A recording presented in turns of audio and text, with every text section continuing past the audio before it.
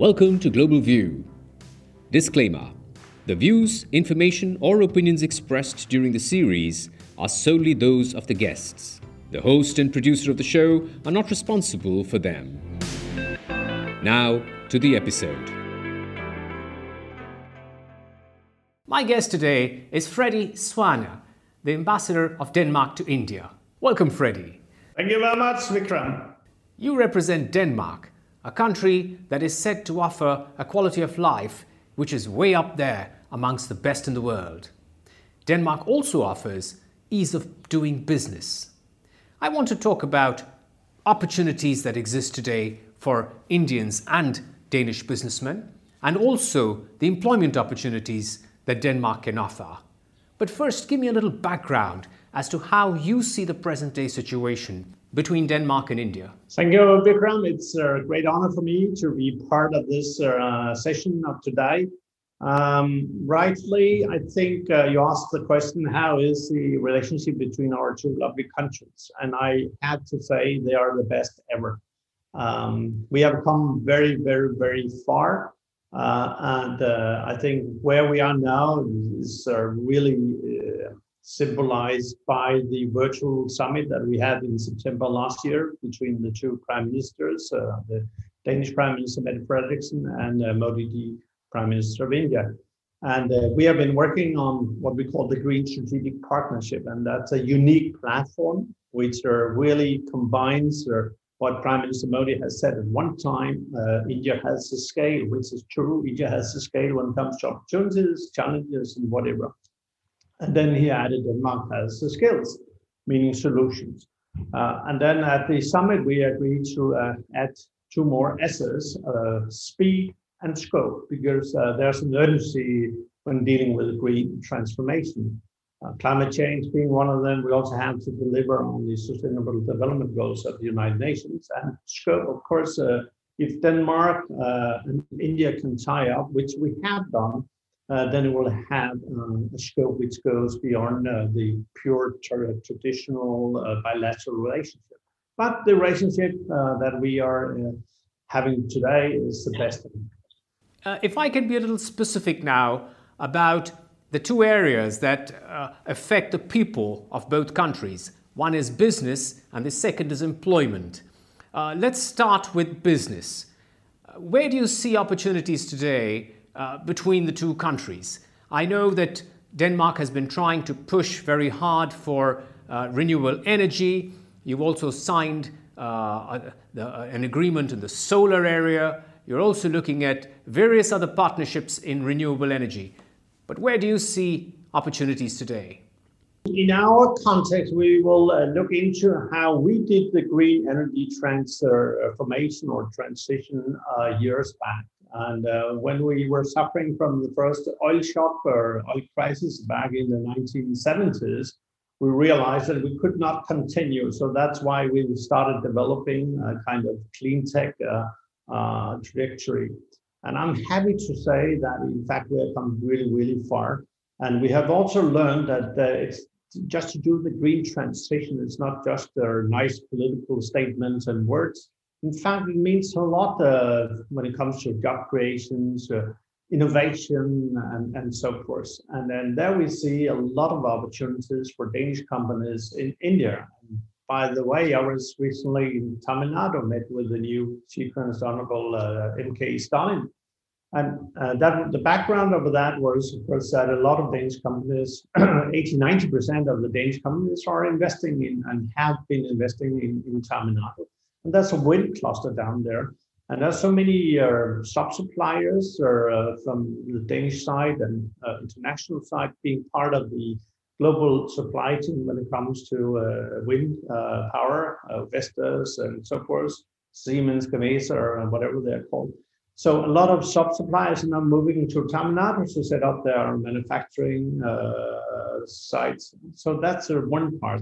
So the green transition is so important. And we also try, not to preach, but we are trying to inspire India through the Green Strategic Partnership and say, the green energy transition is not just about accepting restraints, constraints. It's also a way to create more jobs, and India needs a lot of more jobs. Or demographically, you're one of the youngest nations on the planet, so you need to create a lot of jobs.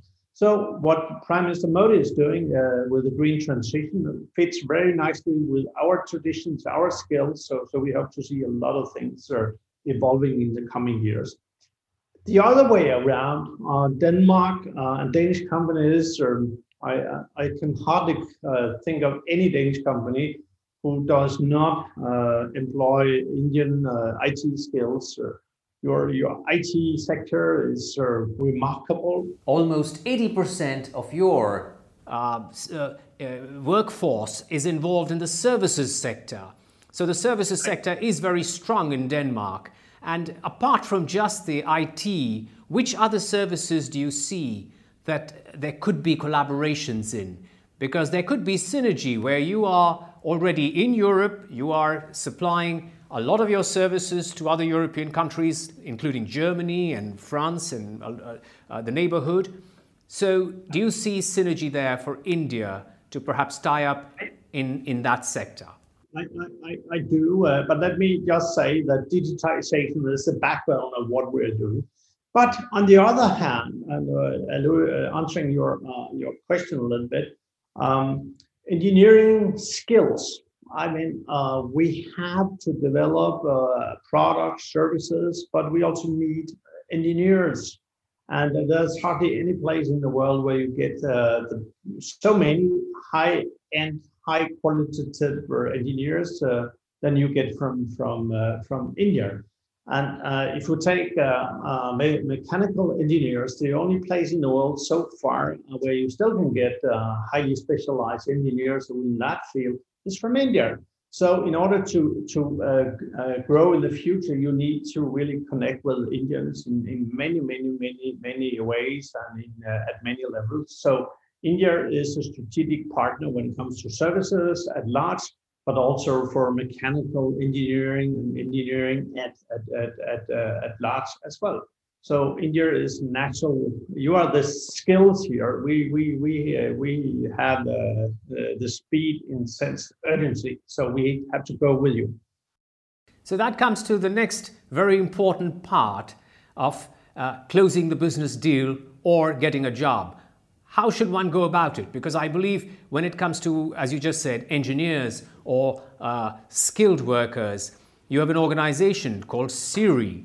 And that organization, I believe, is the Danish Agency for International Recruitment and Integration that takes out a list twice a year, 1st of January and I think the 1st of July, where they put the positive list out as to who they're looking for. Is that one of the ways that people could look for opportunities there? And is that perhaps the best route?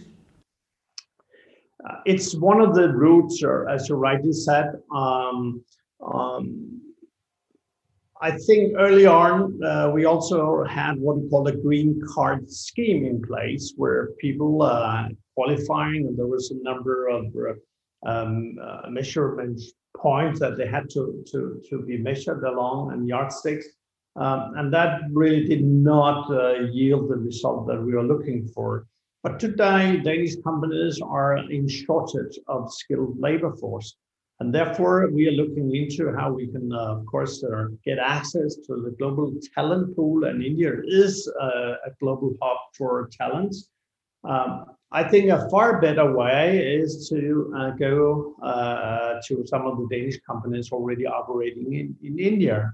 And they will take people on board, and they will often also say, okay, at some point of time, you can locate to Denmark or anywhere else in the world, but within our system. And I think that's a far better way of doing it. And I know lots of Indians who went through this kind of channel. So it's a far better. Get to the Danish companies with operations in India. And then from there, you will be able to move onwards. It could be Saxo Bank, which is one of the big IT players. They have a lot of Indians. And if you go to the top management in Copenhagen, you see a lot of Indians there. If you go to Maersk, you see a lot of Indians working there. The Of course, the crewing is very important. They have 4,000 or 5,000 Indian seafarers. So there are many ways of doing it. Another channel would be, for instance, to go to the Copenhagen Business School. They're running what we call the Blue MBA. And there you will see a number of Indians have applied and they have been admitted. And now they are taking up important positions across the world in global maritime industry. So my best guess and advice would be get to a Danish company in India, get into their philosophy, their way of working, and then you will automatically qualify to move ahead. But why should we leave India? It's a fantastic place, right? What about startups and young entrepreneurs? How can they tie up with Danish companies, perhaps in their areas of interest, and access the larger markets that the Danish companies have access to because they are positioned in Europe? It did a little bit in the same way.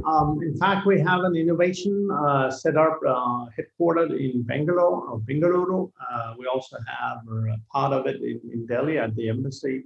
And there we constantly are trying to build up ties. So our startups are on both sides will work together.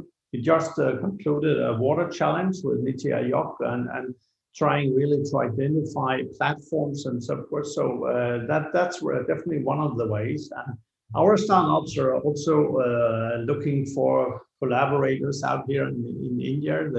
We know that India is, again, a global hub for startups. Your ecosystem is fantastic. We also see opportunities by working with some of the big Indian conglomerates, being Reliance, Tata's, L&T, and whatever they're called. And then we'll see how we can develop a closer tie. We have also seen Indian companies like Wipro acquiring Danish companies with a small scale, and then they scale them up. So I think there is already a lot of things going on. And what's in the offing? You obviously have a number of things lined up for Indo-Danish relations in the coming year. Would you like to share some of the likely agreements that you're looking at getting into with India? I think first and foremost, we would like to see the Green Strategic Partnership that we concluded back in September last year. We like to see that transform into a real action. And therefore, we have worked very hard on what we call an action plan. It's already finished and will soon be made ready. And that is setting out really tangible actions with KPIs for each and every field. So that's one part of it. And of course, we'll look into other agreements. Hopefully, we'll have some important visits both ways in the coming year, provided that COVID is not, again, creating obstacles. So we hope that we can continue the dialogue at the highest level that we had back in September by physical visits, but it will all depend on, of course, the COVID situation. But we are constantly looking into tangibles, as we call it, or deliverables. I just signed a letter of intent with the Ministry of Urban Housing in order to secure that we can also help India with the water issue and the Urban Jal Jeevan mission. We also have a 3-year working plan in the making with Jal Shakti on the Jal Jeevan mission and so forth. So there are many fields and areas. And then, of course, wind, offshore wind is our brainchild. We would like to promote that. We like to offer these skills to India. Well, Freddie, thank you so much for sharing your views with us, and we wish you luck. Pleasure. It's always good to be with you, and hopefully we'll see tangibles and we'll see deliverables. The sooner, the better. Good luck.